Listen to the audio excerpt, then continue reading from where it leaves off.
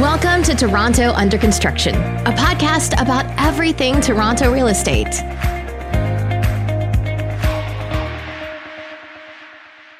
Welcome to Toronto Under Construction, a podcast about everything Toronto real estate. I am Ben Myers. I'm here with Mr. Stephen Cameron. How's it going, sir? Good, Ben. We're back outside. We're back outside. Finally, after a long winter. Yeah, it's nice to be outside. I do have some shout outs to start off the show because Really? I know that some people have been reaching out to me. I had a developer in the KW area, and he said that he loved our banter. He thought our banter was hilarious. Well, he should write that on a comment on the Apple podcast. Please like and subscribe. Please like us 5 stars. I actually had another developer reach out to me. He is a commercial guy. He's now on the residential side, and he says he's learning a lot from our podcast. Ooh. But the funny thing is his name is Rock. And so the entire conversation, I wanted to be like, it doesn't matter what your name is.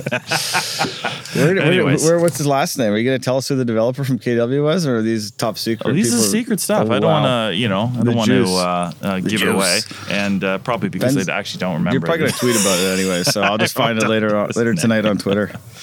Well, Ben, for all the complaining about Twitter, you seem more active than ever. Every time I talk to you, like, I'm getting off this stupid app, and I know. Then I log on, and it's just you ranting about something. I'm addicted. I can't help myself. All right.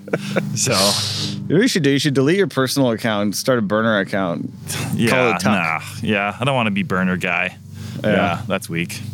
Speaking of someone that's not weak, Toronto Under Construction is sponsored by the Plus Group. The Plus Group is comprised of 5 distinct companies: RN Design, SRN Architects, Salesfish Sales Software, Kool-Aid Studio, and Studio Uno ID, offering services in marketing, architecture, interior design, and real estate software. Their mission is simple: revolutionize the real estate industry through efficiency, innovation, and quality, while adding value to the client experience. For more information on the Plus Group or any of their 5 companies, please visit theplusgroup.ca. Ben, great reading. Thank you, sir. Thank you, sir. As you know, I had a 5-month. I had a son, and he's 5 months. So I started reading to him at night. Yes. And every time I read him a book now, I go back to that episode when I said, Ben, you're such a good reader. Where does that come from? He said, I read a lot of books to my kids. Yeah. But the problem with the books for the 5-month-olds is there's about 3 words on a page. So, so as I read this, our this guest intro, bio, we try to take out the big words and say, Carlos works here. His favorite Carlo book loves this. There Was a Zebra.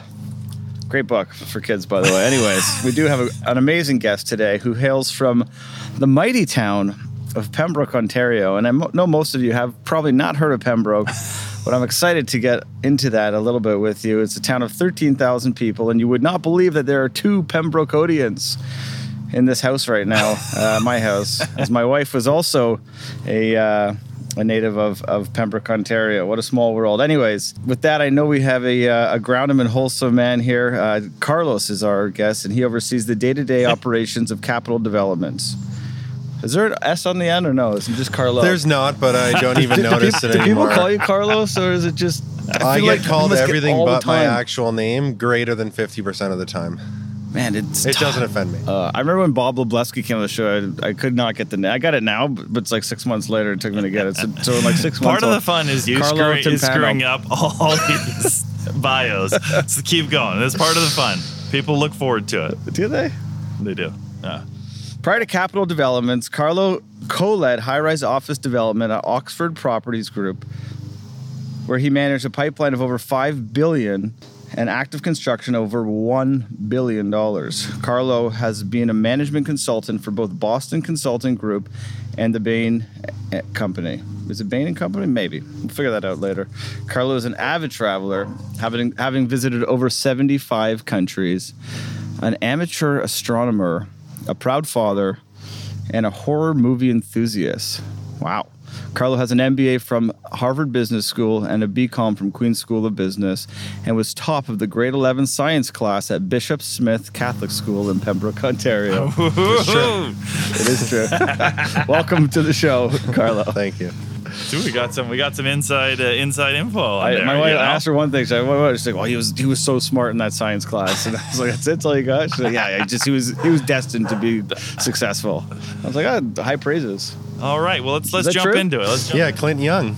Was that the teacher? Clint Young science class. Yeah, You remember? I do. Yeah. Was that what led you to be an astronomer or an amateur astronomer, grade 11 science, or was there something else that fizzled those roots? No, just there wasn't a whole lot to do in Pembroke. To be honest, there's a lot of stars. That's a good answer. That's not a lot. I wish I had a better answer. Deep-seated reason as what to why. What age were you like, I'm into stars? I always had a telescope. Because you always get a telescope as a gift. Someone when you're always a kid, gives you one, and yeah. it's always really hard to use, and it's really terrible. But you can use it to look at the moon. And it wasn't until I went to business school that I started to get really into it on a more regular basis. I bought myself a fairly sizable scientific grade Very cool. telescope that, and once you get it, it's kind of one of those things where if your equipment is good, it's so much more enjoyable. All right. Because A, you get to see it a whole lot more. B, it's way easier because if you have a scientific grade telescope, most of them now have GPS on them. You hook them up to your computer and you just say, I want to look at M51. Put it in and the telescope guides itself to the object in the sky and then tracks it through the sky as the sky, or I guess as the Earth rotates. Wow. So what's cool. M51? Sounds like a plane. Sounds like I actually think missile. There is a bunch of bands named after these things, but there's a group of objects called the Messier objects, and they're, I guess I don't know what the right term would be, but they're objects in space that were discovered by an astronomer in the early 1900s. He didn't know what they were at the time, and so they just numbered them. I think there's around 100 of them. So there's like M1, M2, M3. Most of them are galaxies. Some of them are nebulas. Wow. Some of them are just star clusters. Very interesting. So I have to ask you though, not many people make it out of Pembroke, Ontario, especially not to the big smoke, let alone an MBA at Harvard. So what was how did you wake up one day and you said I'm out of here, or was it always in the back? My wife said she said when I was younger, I would walk around Pembroke and she would feel like I was just never meant to live here. I was never meant to be here. And when she was 18, she moved to Ottawa, and then when she was early 20s, she moved to Toronto. It was just sort of like it just happened, right? Like there's no real rhyme or rhythm. But did you have like a moment in time when you're like, I got to get out of here? This town of 13,000, there's not much here for me. It was way less planned than I would like to say. Yeah. In fact, my whole education was way less planned than I'd like to say. My dad was an engineer, so my sister went to school at Queen's. Therefore, my brother went to school at Queen's. Therefore, I went to school at Queen's. And I just ended up moving to Toronto because that's where my brother and sister were living. Okay. I'm sure a lot of people have you were the trailblazer is what you're trying to say. Way more impressive reasons for being and plans as to how they were going to go live their lives and where they were going to go, and it just entirely happenstance. It was much more strategic after that. Yeah. But up until that point, I had no specific strategy to get out of Pembroke. Did you know that you wanted to? I knew that I wanted to have a career that was bigger than what is possible in a town of 10,000 people. Right. You're fairly limited. Most of Pembroke is public services in support of retirement in the private sector, and then a few manufacturing jobs, which, much like the rest of rural Ontario, have been hollowed out. Right. And so how did you know? You're at Queen's. Did you know that you're like wicked smart and you wanted to go to Harvard? Wicked smart? You wicked smart, like I go to Boston? That also wasn't really planned out at all. I joined management consulting, Bain & Company in 2006. And Not the Bain & Company, for the record. Yeah, so you'll have to switch that in the intro. And that was really about not knowing what I wanted to do and managing options. So when you join a management consulting firm, you get to work for a variety of clients. You get to work in a variety of locations. You don't actually have to make any decisions as to what you want to do with your career. And it's a good launch pad to learn how to be a better professional. So more so than learning how to perform in any one industry, you learn the tricks of the trade. You learn how to write and communicate effectively. You learn how to present in front of large groups. You learn how to do analysis that doesn't have many defects. You learn how to prioritize whenever you have a variety of different competing needs. After 2 years, I decided that I really did not like the lifestyle associated with it. It's a very hard lifestyle. Were you on the road every 3 months, every 3 weeks, or what was it that you didn't like about it? Are the long hours? A lot of it on the road. Yeah. But more so than that, the hours. So, 80 hours a week is fairly standard, especially at a more junior age. It's not quite as bad as investment banking, but it's up there. It's up there. For sure, yeah. And I really was not interested in it. And the last thing that I was working on was a merger integration at a box factory. And I was going to say, was there a specific sector that you were covering, or were you a jack of all trades? I was in private equity. I spent a lot of time doing diligence work and then post-merger integration work. Right. The private equity work is very intense, and the post-merger integration work is very boring. So those two things combined led me to leave. My wife, at that time, my girlfriend, was on international transfer in Singapore. She also worked at Bain. And I said, you know what? I'm going to go live with her in Singapore and take some time off. I did that. I went to Hong Kong for Chinese New Year and met someone else who had worked at Bain, a guy named Will Shen, and he was starting up the real estate development arm for Harrah's Entertainment that's now Caesars. Yeah. In Vegas, they own Caesars, Bally's, Paris, Planet Hollywood, a few other properties as well. And he asked me if I wanted to join them for 6 months. Working out of Hong Kong? Working out of Hong Kong. That's cool. And that job was Pan-Asia. So it was to convince governments around Asia to liberalize their gaming markets, and then to insert ourselves into those markets by getting a license to operate within those markets. That was a 3-year exercise. It was supposed to be 6 months, but my wife went to business school in Chicago, and the market fell out in 2008. Yeah. And at that point, there was simply no capital to build $4 or $5 billion integrated resort product. And so I just decided to go to business school. And if you're going to go to business school, why not go to Harvard? So obviously, why not go to Harvard? I ended up such a simple delineation of knowledge. Yeah. So I sent them a note. Send them a text. Yeah, so I ended up going to Harvard, and my wife got a job in Toronto. I was actually going to go to LA to work in the theme park development group of Disney. Wow.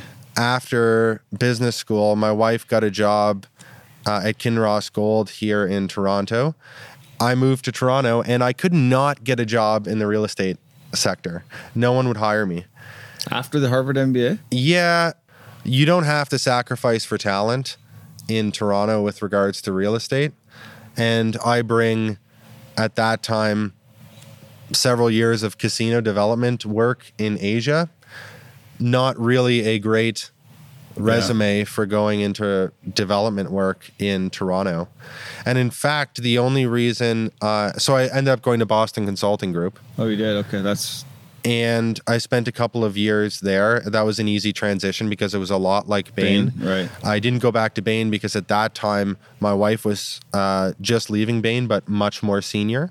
And then I got a job at Oxford, which was because Jeff Hess, who was leading the development group at the time, his wife was an ex-management consultant. So he took a risk on me.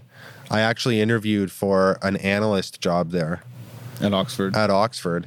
Got hired as a manager, then got promoted to director 3 months later, sorry. Wow. And then slight slip of tongue. 3 years later, oh, sorry, I'm in months. Yeah. That's a power move.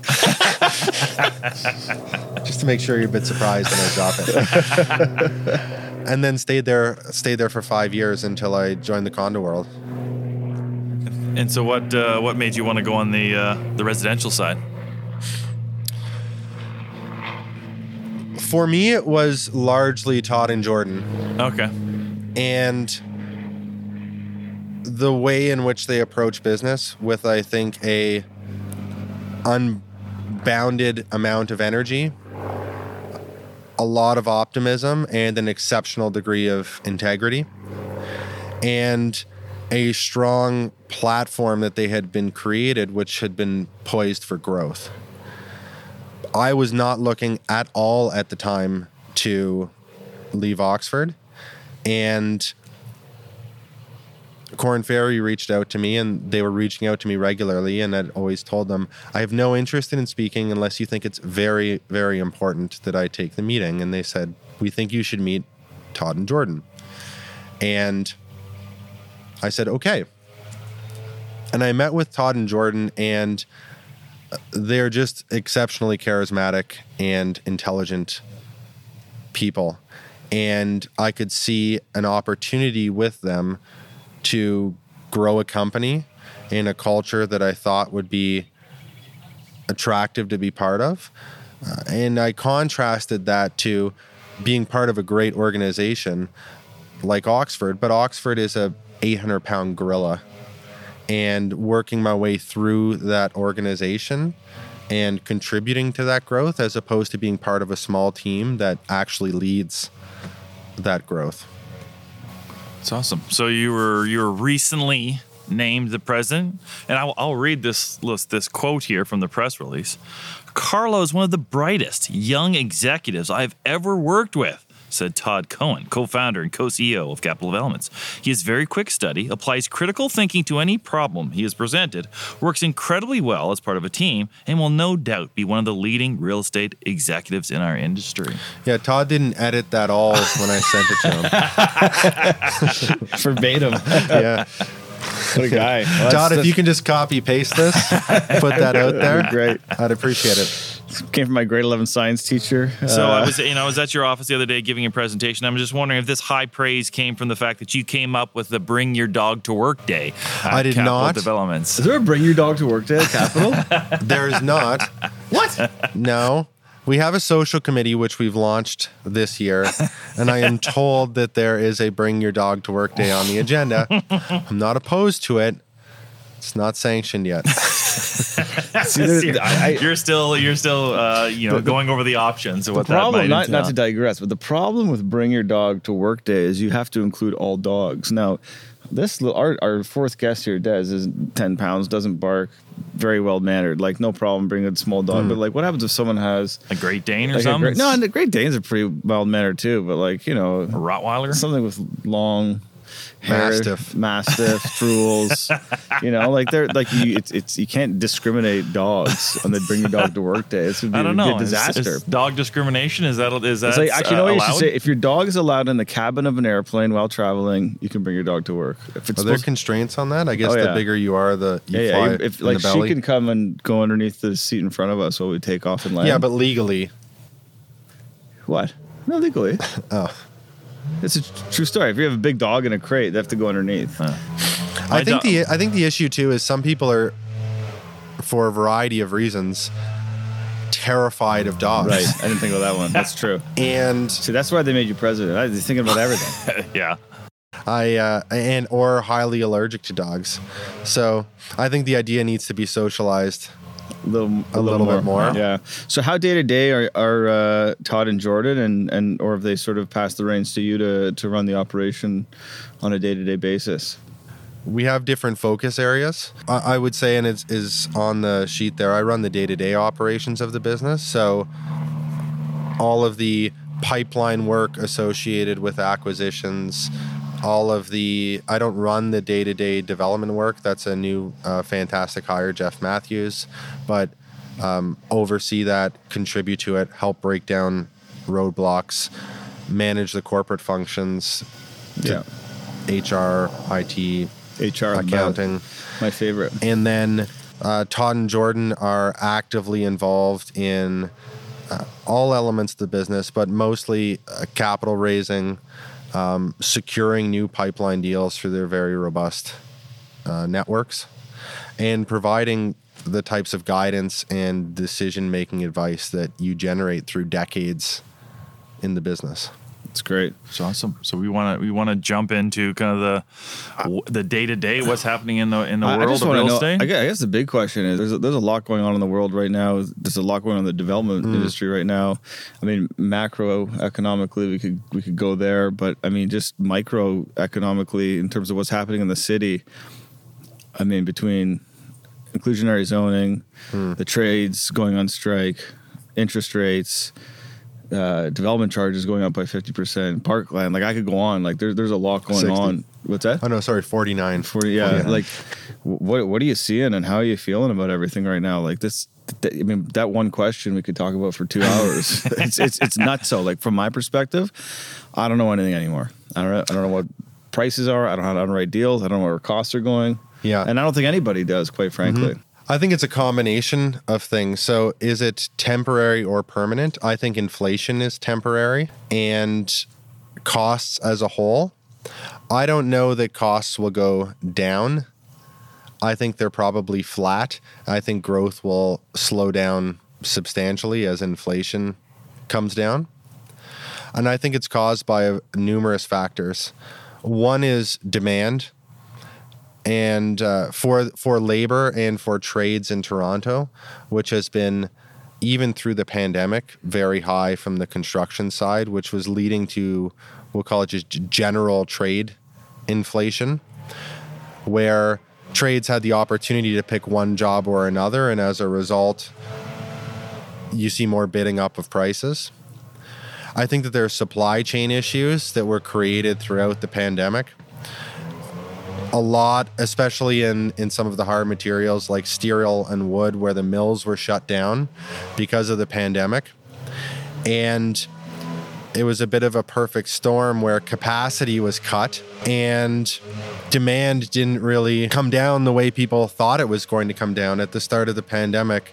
Everyone thought that demand as a whole was going to stop like it did in the financial crisis, but people were still spending just like they were before. It was a completely different type of economic compression. You ended up in a situation where you had supply far under demand. That created supply chain issues and created inflation. And then you've had a whole bunch of monetary policy, which has further exacerbated that inflation. Now, unlike, I think, the inflation of many years past, now you have fairly coordinated global policy with regards to interest rates and fairly active hiking of interest rates. And that's already having an impact on how people are viewing their projects. Yeah. How aggressive they're going to be with starting construction, how aggressive they're going to be with acquisitions, what they're demanding from trades with regards to price certainty. They're already baking in the increase in interest rates. So the interest rates are doing what they're supposed to do, which is to temper demand and hopefully stifle inflation. But I think we'll see that over the course of time. I think strategically what it's doing is it's calling into question the types of projects that developers go after. I think that buying unzoned land right now is still an interesting proposition, because I think that the market will stabilize in the next 2 to 3 years. That includes some of the municipal policy changes, which we can also talk about, but those municipal policy changes will be baked into landowners' expectations of pricing. The labor negotiations will be resolved. And then the inflation, both on the cost and revenue side, will hopefully stabilize, and you'll see some stabilization of interest rates as well. So unzoned land, to the extent that you can get a good price and you have the vendor willing to price in some of the changes that are coming to the market, like inclusionary zoning, potentially a parkland alternative rate change and development charges. That's a good proposition. Can I ask you a specific question just because I saw you just put an application in for, I believe it's 66 stories on 66 stories on Isabella? Two of them, 65 and a 69. Yeah, so what's your implied, I don't know if you can tell us this, what's your implied price per foot if you get that density? Because that's an unzoned site. Obviously, you got it in. I assume you were rushing, quote unquote, rushing to get that in before inclusionary zoning September. But I mean, you're well 100% before that. Cannot tell you. Yeah. I mean, the land price must be public at some level, right? 88 Isabella is public. Yeah. We paid $56 million for 88 Isabella. Yeah. It includes 82 rental replacement units. Right. Yeah. I had a question on there that you had a $50 million loan on that property. Are you the person that has to go into RBC and just say, hey, can you cut us a check for $50 million? You have a note that we have a $50 million loan on the property? Yeah, that's what I read that somewhere. I am not the person who needs to go into RBC and just demand the $50 million loan. It's hard. It's far cry from demanding it. It is an attractive land basis if we get No, it is. It must be. Listen, we were actually, I can't talk too much about it, but through our equity division, just acquired a parcel a block away. Mm-hmm. And we underwrote it at 44 stories. Originally. You're welcome. I know. And then we underwrote it at 47, then 52, and then you guys came up with that, and I was like, okay, this is changing things quite a bit. And our implied land value was good in the beginning, and now, I mean, I don't even want to jinx it with throwing a number out there, but it's under 50%. It's crazy how normal under 70 market. Stories seems now. I was just about to say that. So the dynamic around density and height is changing. Now, those two sites are still tall enough that we got the blog TO treatment as soon as we submitted the applications. But the commentary underneath of the blog TO articles is interesting, and I think it's indicative of the change of the mindset within the market. Okay, go on. Usually, whenever you read a blog TO article, it is 80% commentary about how it's too dense, there's too much traffic, the condos are destroying the city, when will it ever stop, there's no sunlight, all of the things that as a developer you love to hear. The commentary underneath of each of those wasn't really around that. In fact, most people were just commenting on the design, generally favorable, for what that's worth, but a lot less of the hate that you typically get for those types of developments, especially developments that are that tall and that impactful. And our preliminary conversations with the city, height was not the focus in those conversations. Yeah. I mean, you guys are basically on Yonge Street, though, right? Or are you on Church? We're east of Church. East. There's an interesting policy. Yeah, so there's an interesting policy which says that the height is supposed to transition down from Sherbourne Street to Church Street, and Church has a little bit more of a finer grain. And there was a Manulife tower which was recently approved at the OLT for 56 stories, which includes a commercial building on the base. They're over top of it is where they're building, which sets kind of the other side of the plane. On the east side, you still have X2 at 50 stories. But if you were to go to market today and you were on Sherbourne, you wouldn't develop X2 at 50 stories. So there is a demand for densification, more so than there was before. People are way more comfortable about height. Building buildings of that height is substantially more complicated than building a 20-story tower. You basically build a building, do mechanics, build another building on top of it, essentially, right? At some level, you're almost building two buildings. It's a lot more interesting. Yeah. You have a lot more decisions strategically that you need to make about mid-tower mechanical rooms, split elevator banks. Yeah. Do you have a slosh tank or two mass dampers to manage the sway at the top of the tower? Are you doing parking there? Or isn't there some? We but are not doing much. parking on both. We're not doing parking on our Collier Park. What's your ratio of development. parking though out there? 0.2.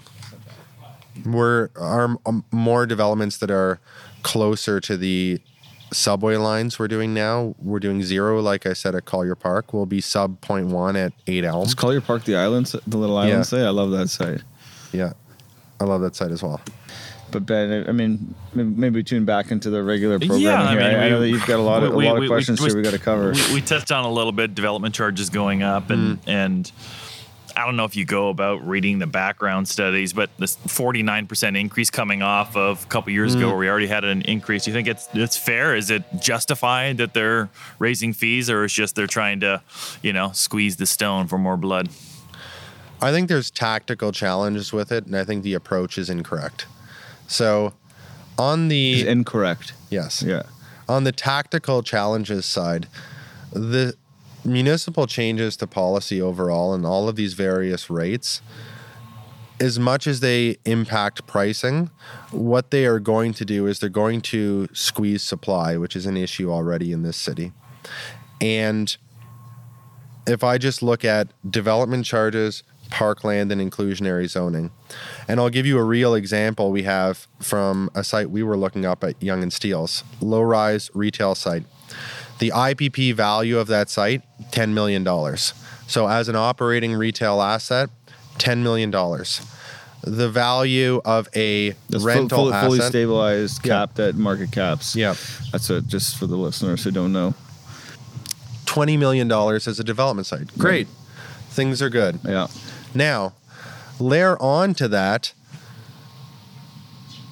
15% more parkland. So you got $20 million worth of land. You're layering in now another 15% of parkland. So your $20 million becomes $17 million. Then you layer in development charges. And the challenge with development charges with rental in particular is that you can't recover any of the escalations on rentals. Right. So layer in your development charges on rentals. And now you take off another $4 million from your project economics. So now you're at a $13 million land basis for redevelopment for mid-rise rental, which is something the city wants adjacent to future transit station, compared to a $10 million retail asset. That's not super compelling for the landowner, even if the landowner agrees that they should take a cut in their price. Which they never will, or never do. Most of them now have not accepted. And so you have a situation where landowners aren't willing to take a cut in their price, and now land which was previously economically viable for development, even if they agree to take the cut, is more valuable as an in-place asset. And that has happened to us on at least 3 sites around the city. And what you can do conceptually is to say, all right, well, that's because you're looking at rental. Well, convert it to condo and get another 20% on the land price. You've then got to strip it all out in inclusionary zoning again, because inclusionary zoning applies to condo. So you've now got a situation where land transactions are going to be down because certain landowners aren't willing to bake in the real changes to municipal when you say policy. Certain, is there any that you think will? I mean, unless you're in like a desperate situation, from what I've seen, there's none. Like, it's non-existent. There's always a few landowners that say, I want to take this $12 million and I want to give it to my kids now, or I want to go on a crazy vacation. But the more of them that I work with, I do some work for landowners. They're like, there's only so many properties in this city that they're going to be developed. It's worth X as a retail asset. I'm happy. The longer I wait, the more it's going to go up in value. Yeah, I mean, it doesn't matter if they're right or wrong. To them, they are right, and that is their justification in their head, and they're like going on. That's their thesis, and I've argued with some of them, and it's just like a losing battle from what I've seen. I mean, maybe you're seeing something different. Condo prices gone up for 20 straight years, right? Yeah. So that's a pretty good thesis. I fully agree with what you're saying. People aren't willing to bake it in yet. I think that will work out over time. But even once it works out, you've still got the situation where you've got sites which are no longer economically viable as development sites. So this policy is going to squeeze supply. And when I say policy, I mean this compendium of policy changes. Do you include inclusionary zoning in that? Because I feel like everything you're saying... I do include inclusionary zoning in that. Yeah, it's the same thing too, right? Like, I don't think any landowner is going to bake in the reduction of the value of their site because of some inclusionary zoning policy. Like, I've talked to vendors. They could care less. Like, they're like, that's not my problem. That's their attitude. The land prices will be steady, and then the revenue will have to go up and up and up to continue to... take into consideration all these cost increases, right? I think the approach as well, which was the second question you raised, is a bit odd. And the reason I believe it is odd is that they are placing the entire... Now, is 50% reasonable? I don't know. But let's assume 50% is reasonable because the city is exposed to the same inflationary pressures that developers are exposed to. They're placing all of the needs to expand capacity, deal with infrastructure challenges in the city on new homeowners instead of raising property taxes to spread the burden of city building across all of the people who benefit from the city. And if all of their spending is on incremental infrastructure to service incremental residents to the city, your approach is fine and your approach is fair, although it's antithetic to a growing city. But I don't believe it's that. I believe it's, at least in part, to make up for the sins of the past underinvestment in the past 20 to 30 years. So I think that it's going to increase the pricing of homes along with all of the other factors that are coming in. And now you have escalating interest rates. None of these things are helping housing affordability. So on the development charge front, I just think there should be another revenue tool to help pay for the growth needs of the city.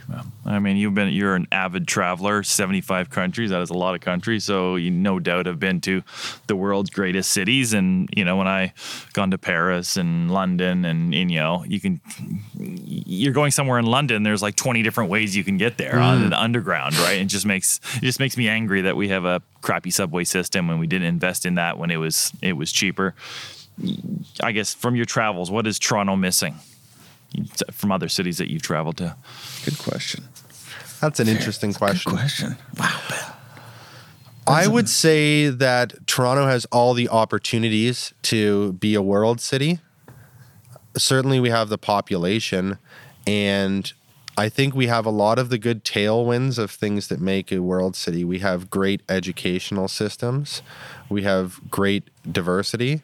We are an economic hub. From a global city perspective, we don't have an active waterfront. And now I know not all cities have active waterfronts, but I think the most special ones do. London does, Chicago does, New York does, Hong Kong does. Can I ask a dumb question? What's an active waterfront? Well, you know what? I used a really vague term, which is correct. What is an active waterfront? Maybe I just mean a good waterfront that is easy to access and as a result has more activity, more commercial activities, more social activities, more cultural activities, more engagement. So the ferry to the island is not active. It's not active. It's hard. I mean, it's hard to take transit down there in the winter. It's just terrible. There's nothing open, right? It's cold. I'm being a bit facetious, but I certainly agree. Yeah. So access to the waterfront, I think, is poor. One of the things that makes New York and Hong Kong great is that it is so dense that at any point in the city, you have very active foot traffic. And it's that foot traffic and that density that drives very active street front engagement. Right. That's what drives incredible retail, not only in brand, in quality of execution, in diversity of execution, where you end up with enough people that your downtown core can have 3 different types of specialty Cambodian restaurants, and all of them are spectacular. All of the major world cities have enough density that they create that. And if you look at Toronto as a whole, it looks a lot denser than it did before, but take a look at it from a axometric view and how much of even the downtown core is not filled in. Right. We're sitting right now a 5-minute walk from Young Bloor Station. Yeah, 12 minutes. 12-minute walk from Young Bloor Station, one of the most important transit interchanges in the city, and we're surrounded by single-family homes. Someone else came on the show and they said the exact same thing, and they referenced Forest Hill, and they said there's nowhere in the world where you can live on like a 75-foot lot by 160-foot lot and literally be a walking distance to a transit, to like a major transit hub, and a 10-minute drive to your downtown city center. Like there's no other major city in the world that has such low density close to the downtown core. So I don't know if that, again, that's like a hypothesis, maybe not factually backed up, but I do believe that if you look at Toronto, I think 75% of Toronto or 80% of Toronto is low rise. Like it's a very undense city in the grand scheme of things. If you look at the city from an airplane, okay, if you're above the like sort of above the island and you're looking north towards the city, like you have your sort of like bowling alley of towers, but like other than that, there's nothing. There's not much. I've gotten into a few, speaking on density and low-rise neighborhoods. So I've gotten into my share of Reddit arguments. I gotta find these.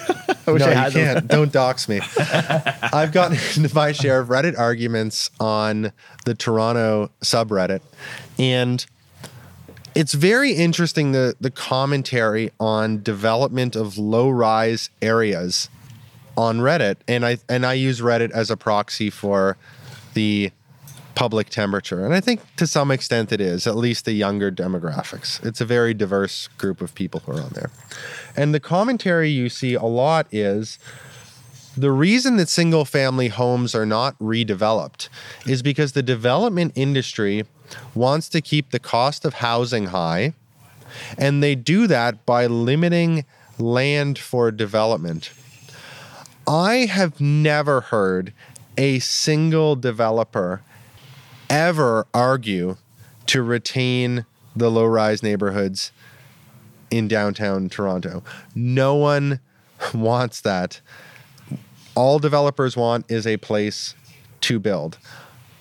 It would be shocking if developers were so coordinated that they said, we're going to lobby to keep low-rise homes where they are and to avoid putting more high-rises in so that collectively we can maximize profit per square foot on each of our high-rises. Yeah, but the thing is, collusion. Have you ever heard that? The collusion, like because prices are higher doesn't mean that your profit is higher, because the landowners just increase the price, right? So it's better for you to do 5 towers than it is to do one at $2,000 a square feet. You can join me. We'll create burner accounts on Reddit. Let's do it. The 3 of us will go in there. I'm already hated online, and we'll have these conversations. But what you're suggesting is that the developers secretly got together and I'm not suggesting that an allegiance. Yeah, it's funny to how keep debt. Like, listen, we talk about like the low-rise neighborhoods off of subway stops all the time. I know we're sitting in one, and they go north and south, east and west. I mean, it'd be interesting, like maybe the developers are the ones who are keeping the 70-year-old nonna in her 4-bedroom house. She lives there by herself. There's a YIMBY group called. That's a problem. I don't know if you've heard of the More Neighbors NIMBY group, which is they're trying to get more density, and they're just fighting for more housing, and it's on a daily basis they get accused of being in the pockets of developers and being funded by developers. No one can separate the fact that we need housing and someone needs to provide it, and they should get paid for providing it, right? I mean, I don't understand how that's just such a foreign concept, right? Part of the problem too, and this is in any industry really, but this sector is very. It's not rocket science. We're not astronomers, that's for sure. I mean, development's quite simple. Well, I am. I mean, as an industry, we're not going to space. You might be, but it is so much more complicated than the average Joe, I'll call him, make it out to be. Like it's not so much. It's more a bit of an art. It's a bit of a science. There's so much that goes into it in terms of city planning, infrastructure, costs. You hear a lot. You get stuck on these Reddit, and they're like, oh, like Ben's good at doing the impersonation of what people on Twitter say. These nimbies on Twitter say, and you just listen to it, and you're like, man, you don't even get, let alone the half of it. You don't even get like a quarter of it or a tenth. It's. I'm actually working on my impression. Sorry, I'm way off on a tangent. So we have an election coming up. 2 elections actually, municipally and provincially. What's your what are your thoughts? Should Tory get reelected? Should Ford get reelected?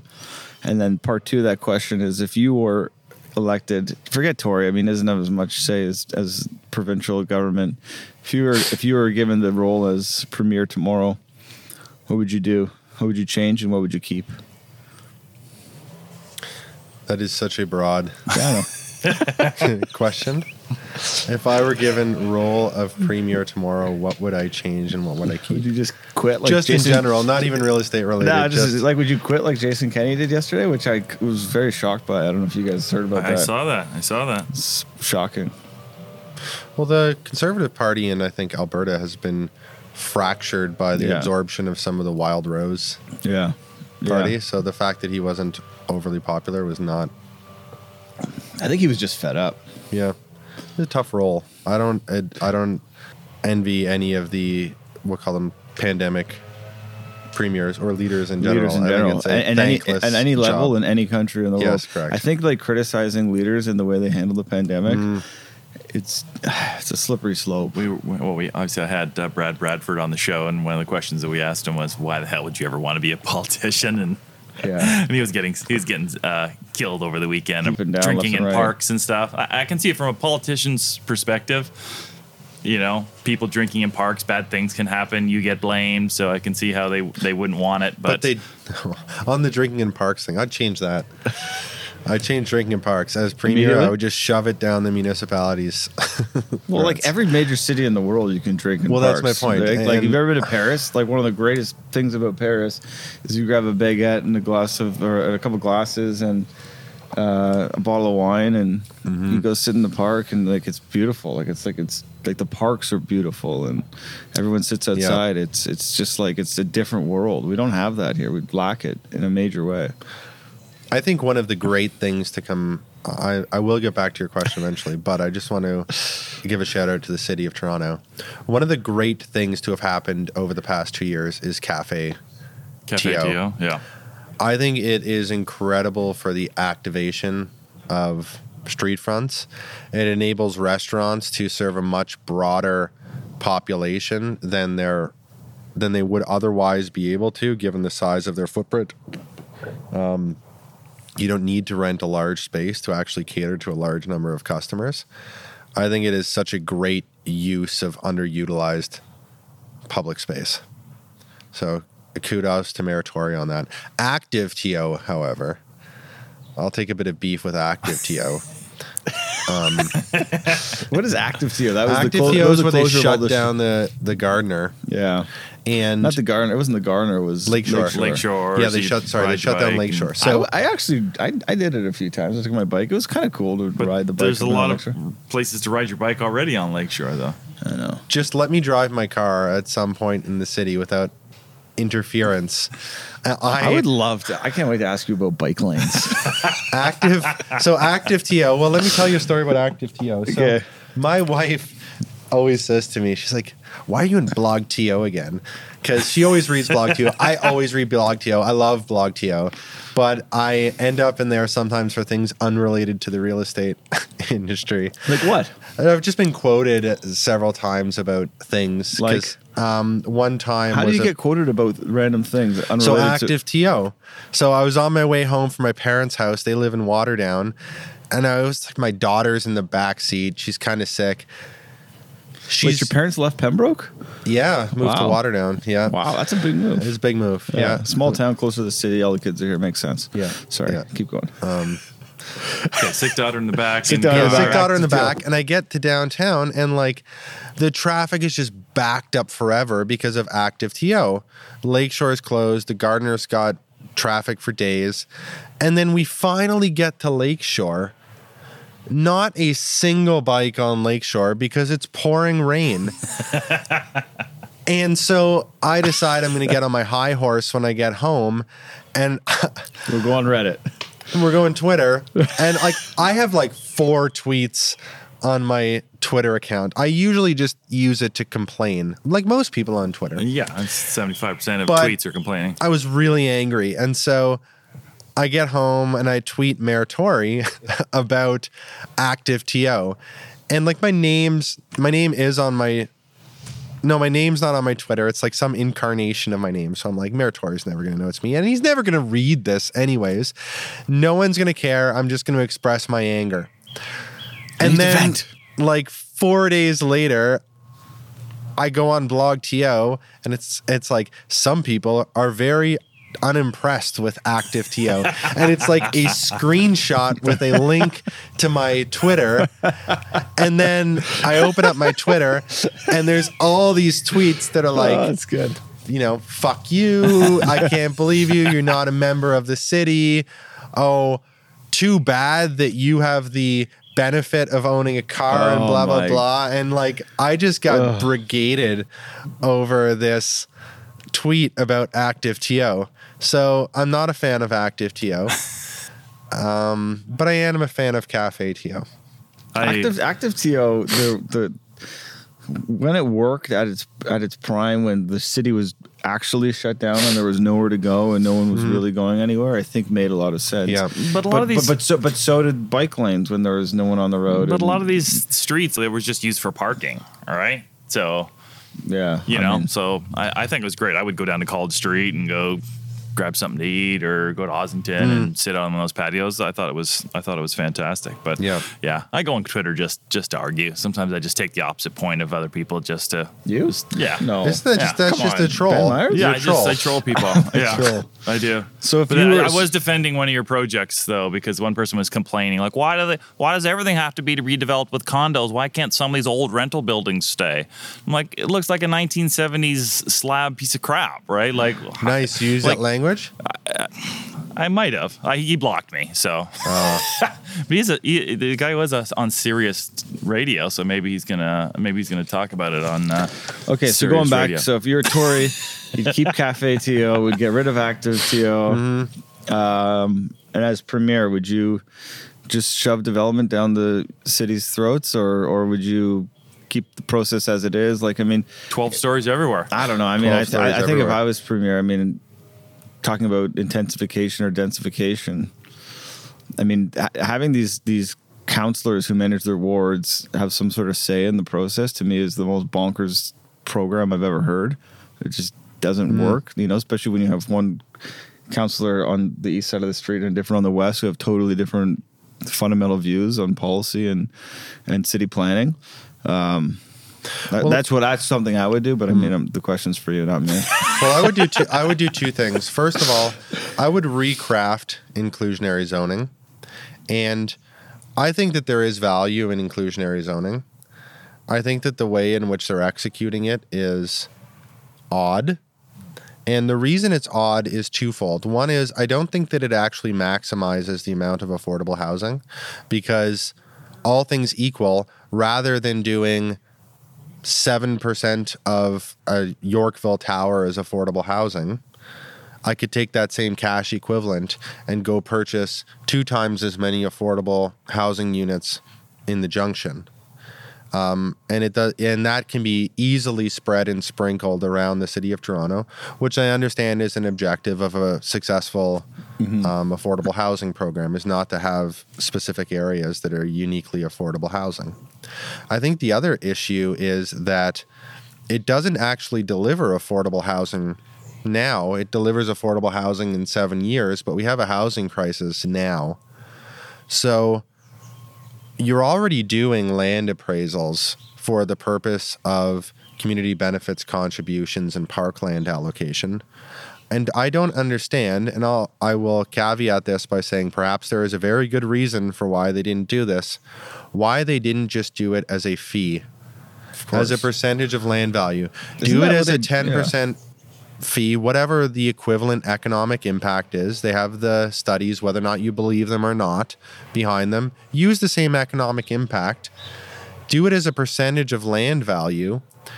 Take that money, put a sunset date on spending it, and deploy it immediately by buying market condos in an evenly distributed way across the city.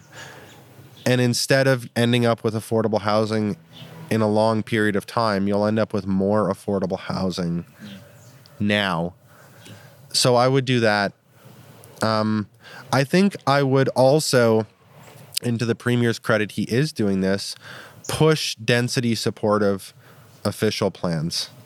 I do think that councillors should have a say and the community should have a say in the developments which impact them in a material way. I think that the issue is that there is such a high disconnect between what is reasonable and appropriate under the current zoning and official plans versus what is reasonable, appropriate versus what is in the current official plans and zoning. And that's why there's a huge disconnect between the development community, the city, and the local municipality. I think my comment was I went to a pre-application meeting and the councillor, it was identified by everyone in the community really as a high-rise site. But he's like, I'm here to represent my local constituents and I want nothing.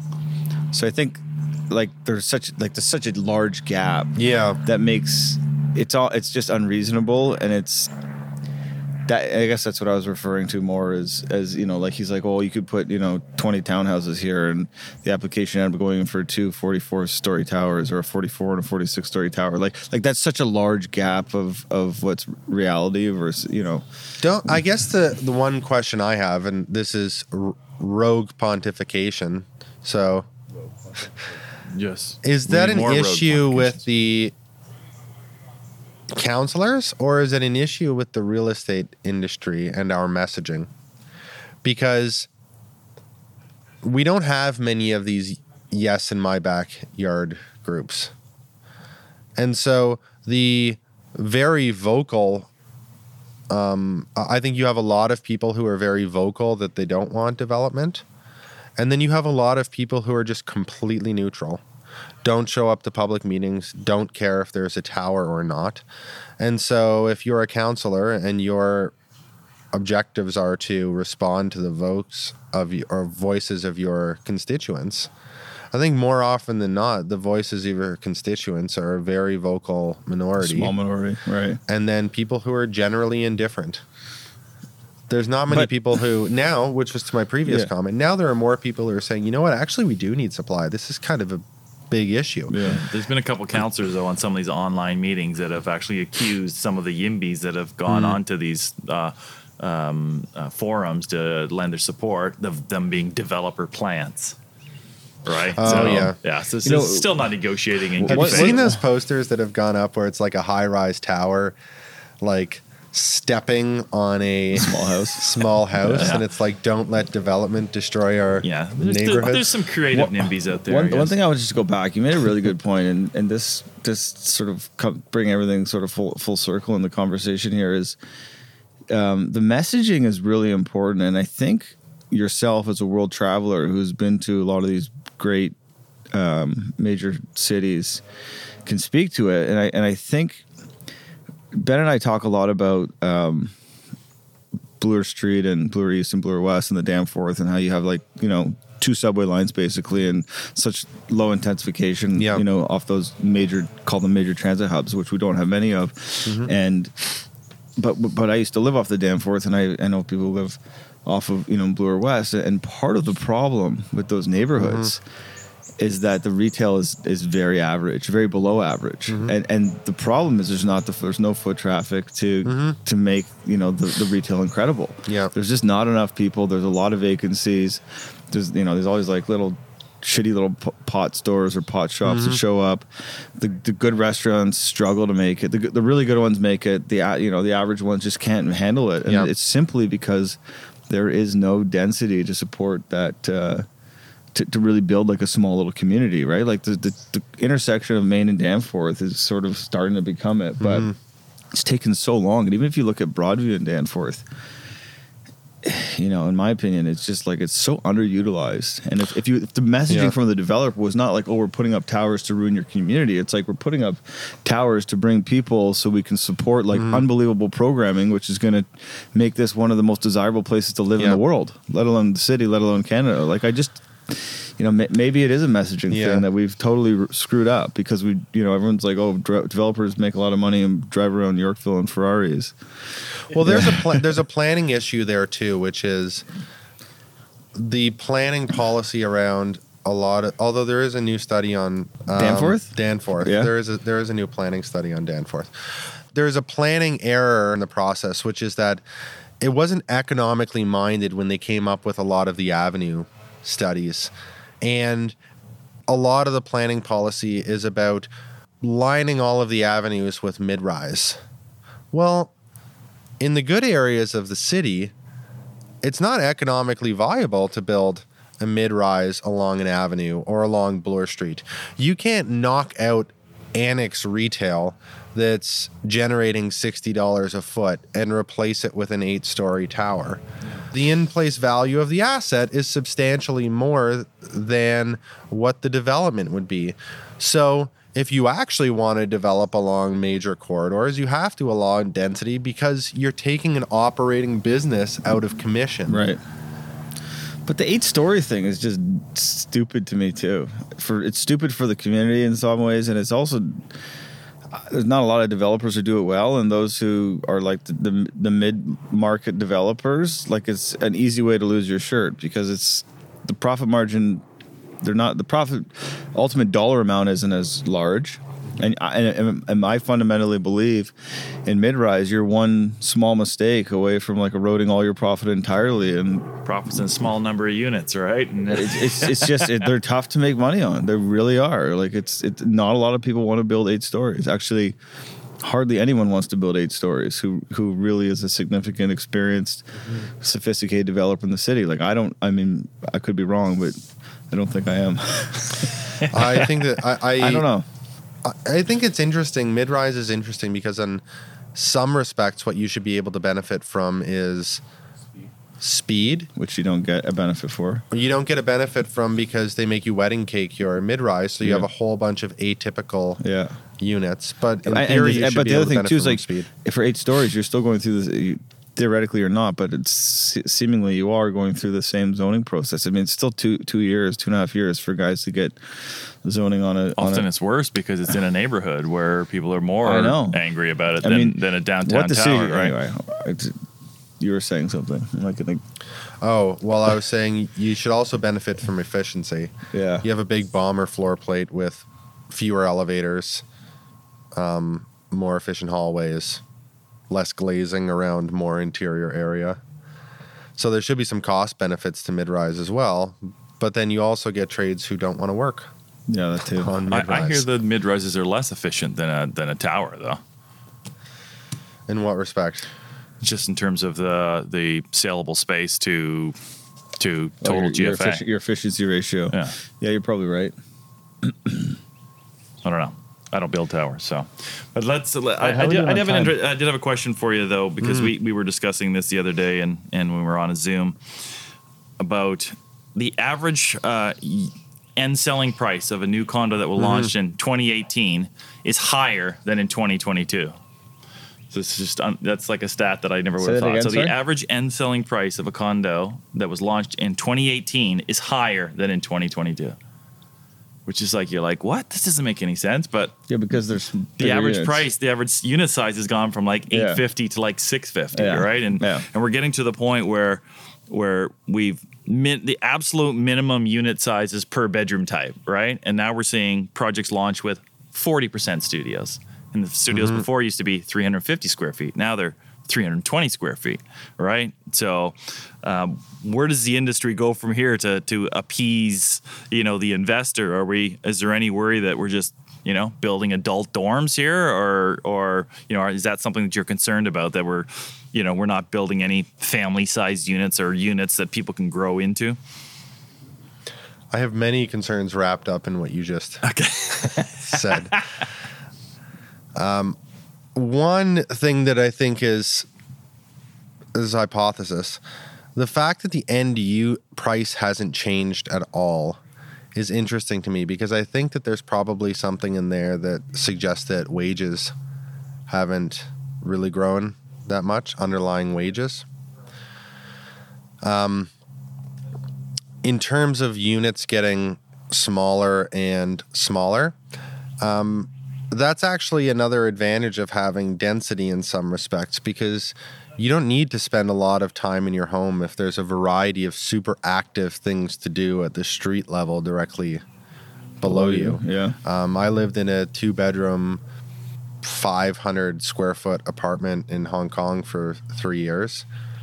And I never spent any time actually in my apartment, and I never felt like it was an insufficient amount of space.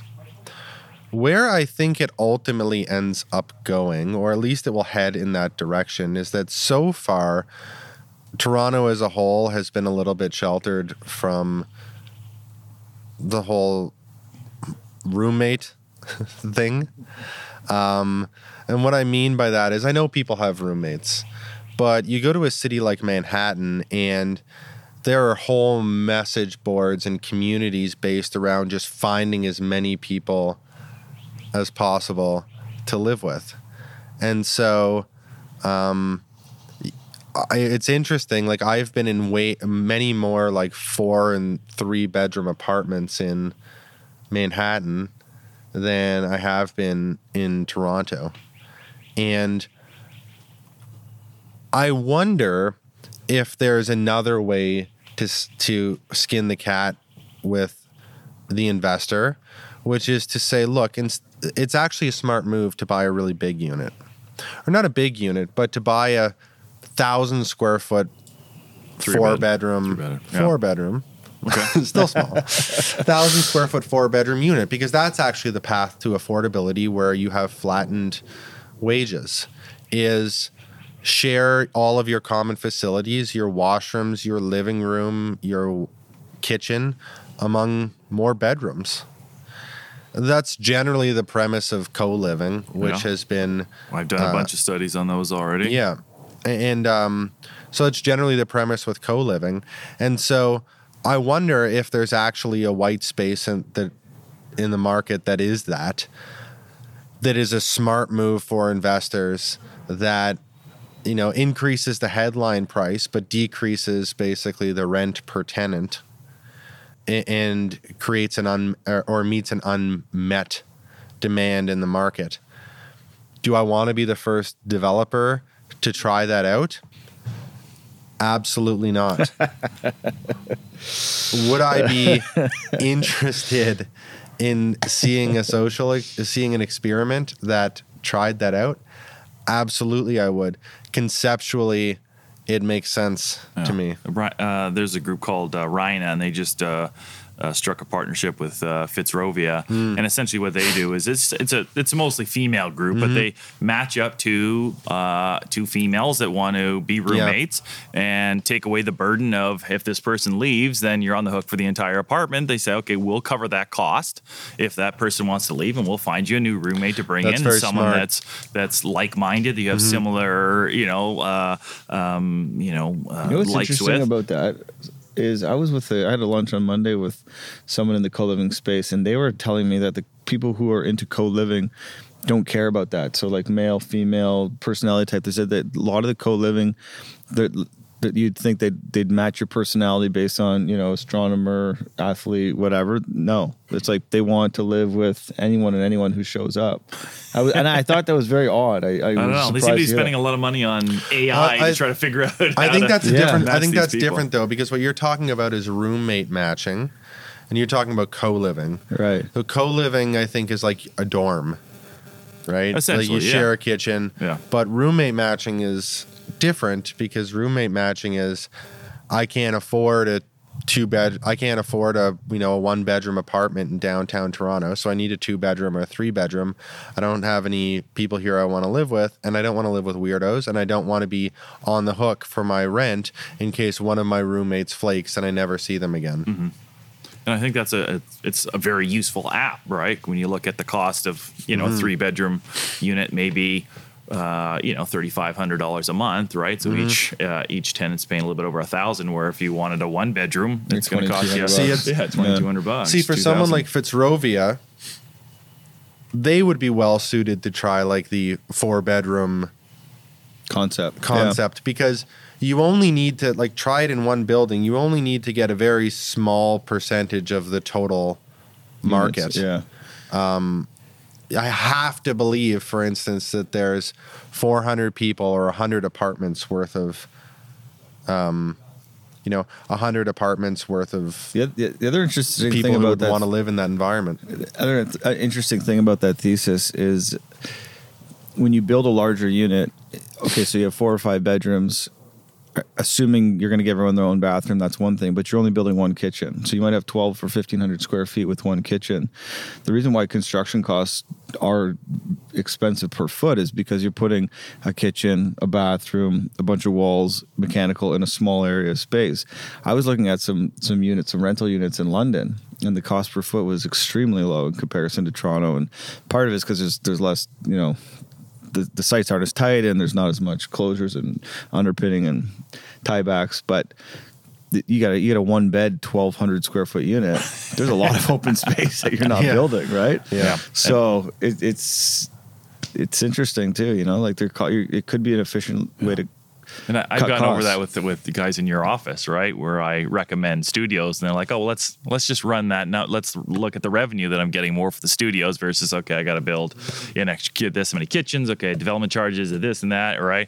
And that's why you're starting to see the studio price per square foot like get so much higher than like 1-beds, right? Of course, it is. Yeah, it's kind of an interesting thing. But are we getting close to our? We're way over our hour allocation. So we usually have this rapid fire section at the end, and it's usually less than 10-second responses, and we just fire them at you. And so no long-winded responses. You can feel free to go yes, no. We get a few passes, but yeah. Steve, you want to take the first one? We kind of asked that. I'm starting with number 2. Okay, because we already asked that one. If you were Elon Musk, would you buy Twitter? Pass. No, not pass. Sorry. I'd pass on buying it. Oh, you pass on buying it. Yeah. Okay. Will we see the capital gains exemption for principal residences be removed in your lifetime in Canada? No. Steve? Who wrote these? You I can ask this one. This is a great question. Seeing as that you are an amateur astronomer, is it true that men are from Mars and women are from Venus? Yes. See, that's a great question. Do you have a favorite architect? Do I have a favorite architect? Yes. I really like Zaha Hadid. Oh, interesting. Why isn't granite popular anymore? Too busy. Too busy? Oh, okay. We're going forward. We're moving down. Actually, that was a legit question. I was thinking, why isn't anyone doing granite anymore? Should I put a granite countertop? I've been arguing. Is it popular? It's not popular? No, man. Actually, I'm getting rid of my granite countertop, to be honest with you. What are you replacing with? Quartz? Quartz, yeah. Doing also stains less. Granite's pretty good, but like Caesar stone and quartz, stainless. But everyone's doing we're going to do is mostly white, and I'm worried that you see all the crumbs and everything on there with the granite, it kind of hides when it's dirty. Right, it's gross. It's it's like when you go to an old hotel and it's got the floral bed cover. I want my bed cover to be white. Yeah, that's it. I agree. Okay, is it me now? Yes, sir. Okay. I know that you're a horror movie fan, so if you were forced to watch one of these 2 movie marathons, would you rather watch the Chucky movies or the Saw movies? Saw. Did you watch the new Scream movie? I have not watched the new Scream movie, but it's in my. It's on your list. It's in my queue. Yeah. Yeah. I think they brought like Nev Campbell's in it, and Jennifer Love Hewitt I think is in it. David Arquette. Yeah, they got all. They're all like the parents, right? Yeah, it's pretty funny. I saw the trailer. You know, it's interesting. The Scream franchise is one of the only teen slasher franchises to come out in like the 90s. Yeah, it was potentially good. The only I Know What You Did Last Summer came out in the 90s as well. That was a smaller franchise, but that was really it. And then the 2000s was like the Saw franchise was the big franchise, and the Conjuring franchises. Anyways, I know nothing about it. I'm not a horror movie guy at all. More of I like the Saw movies. More of a comedy guy. You know, my buddy's in. To digress, my buddy's in Cannes right now at the film festival. He said that he went to Top Gun. He said he got a 6-minute standing ovation. He said it was unbelievable. He said it was the best movie he's ever seen. Oh, I thought you were going to say there was a French horror movie that also got like a 5-minute standing ovation. It was a zombie flick.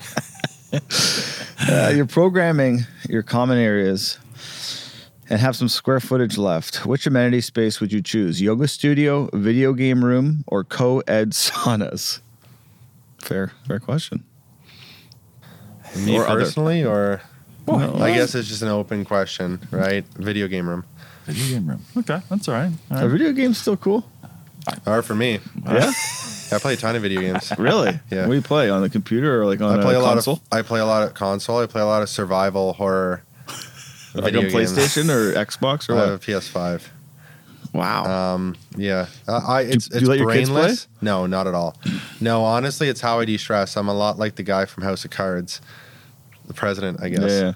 Yeah. I just, whenever I have a stressful day, I just tune out. And some other people will watch TV or watch Netflix or watch YouTube. I shoot things in video game form. All right. This goes back to your previous job. Does Toronto need a casino? Yes. Can you elaborate? I'd love to hear your. No, seriously. You're screwing up the rapid fire. I know. I don't care. It's such a good question. So let me tell you a few things about casinos. Yeah. Here's my view on casinos and what they can do. So a good casino is a large economic multiplier. It increases length of stay. It increases spend per visit. It induces visitation, and it contains a variety of non-gaming amenities. All of those things are very good for your economy, and that's the multiplier effect. Directly, it also creates a massive amount of tax revenue from gaming taxes. A casino in downtown Toronto would substantially increase and create a new tax base that could be used to fund a whole bunch of the infrastructure needs. You want to take care of the Gardiner Expressway? Build a casino. Like, you want to fund affordable housing? Build a casino. The challenge with building a casino is you need a certain environment to do it. One is it needs to be of scale. You can't have a subscale casino because if it's subscale, it doesn't generate enough revenue to justify the non-gaming amenities to induce more tourism. And if you're not inducing tourism, then it just becomes a locals tax and it's completely ineffective. You need to have only 1 or 2 casinos so that they can be built to sufficient scale so that, again, you can have world-class amenities and that the benefits of the gaming revenues aren't spread among multiple operators. And you need it to be done by a private operator and not the province, so that when there's appropriate capital improvements that need to be done, you're not debating between investing in healthcare or investing in Casino Niagara. So I think we do need it from a revenue perspective. And the counter arguments are always the same as a side note, which is it's a locals tax, which I just described. I don't believe that. Problem gambling.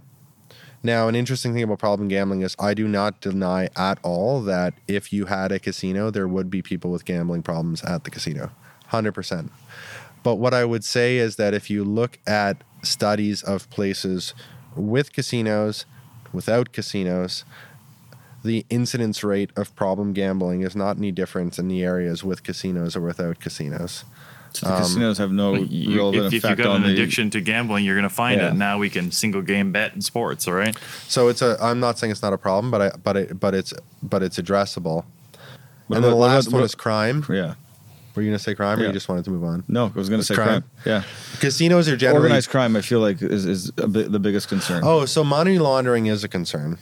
I would say that there are people who launder money through casinos. I think most major operators are so heavily regulated that it's extremely difficult to do that.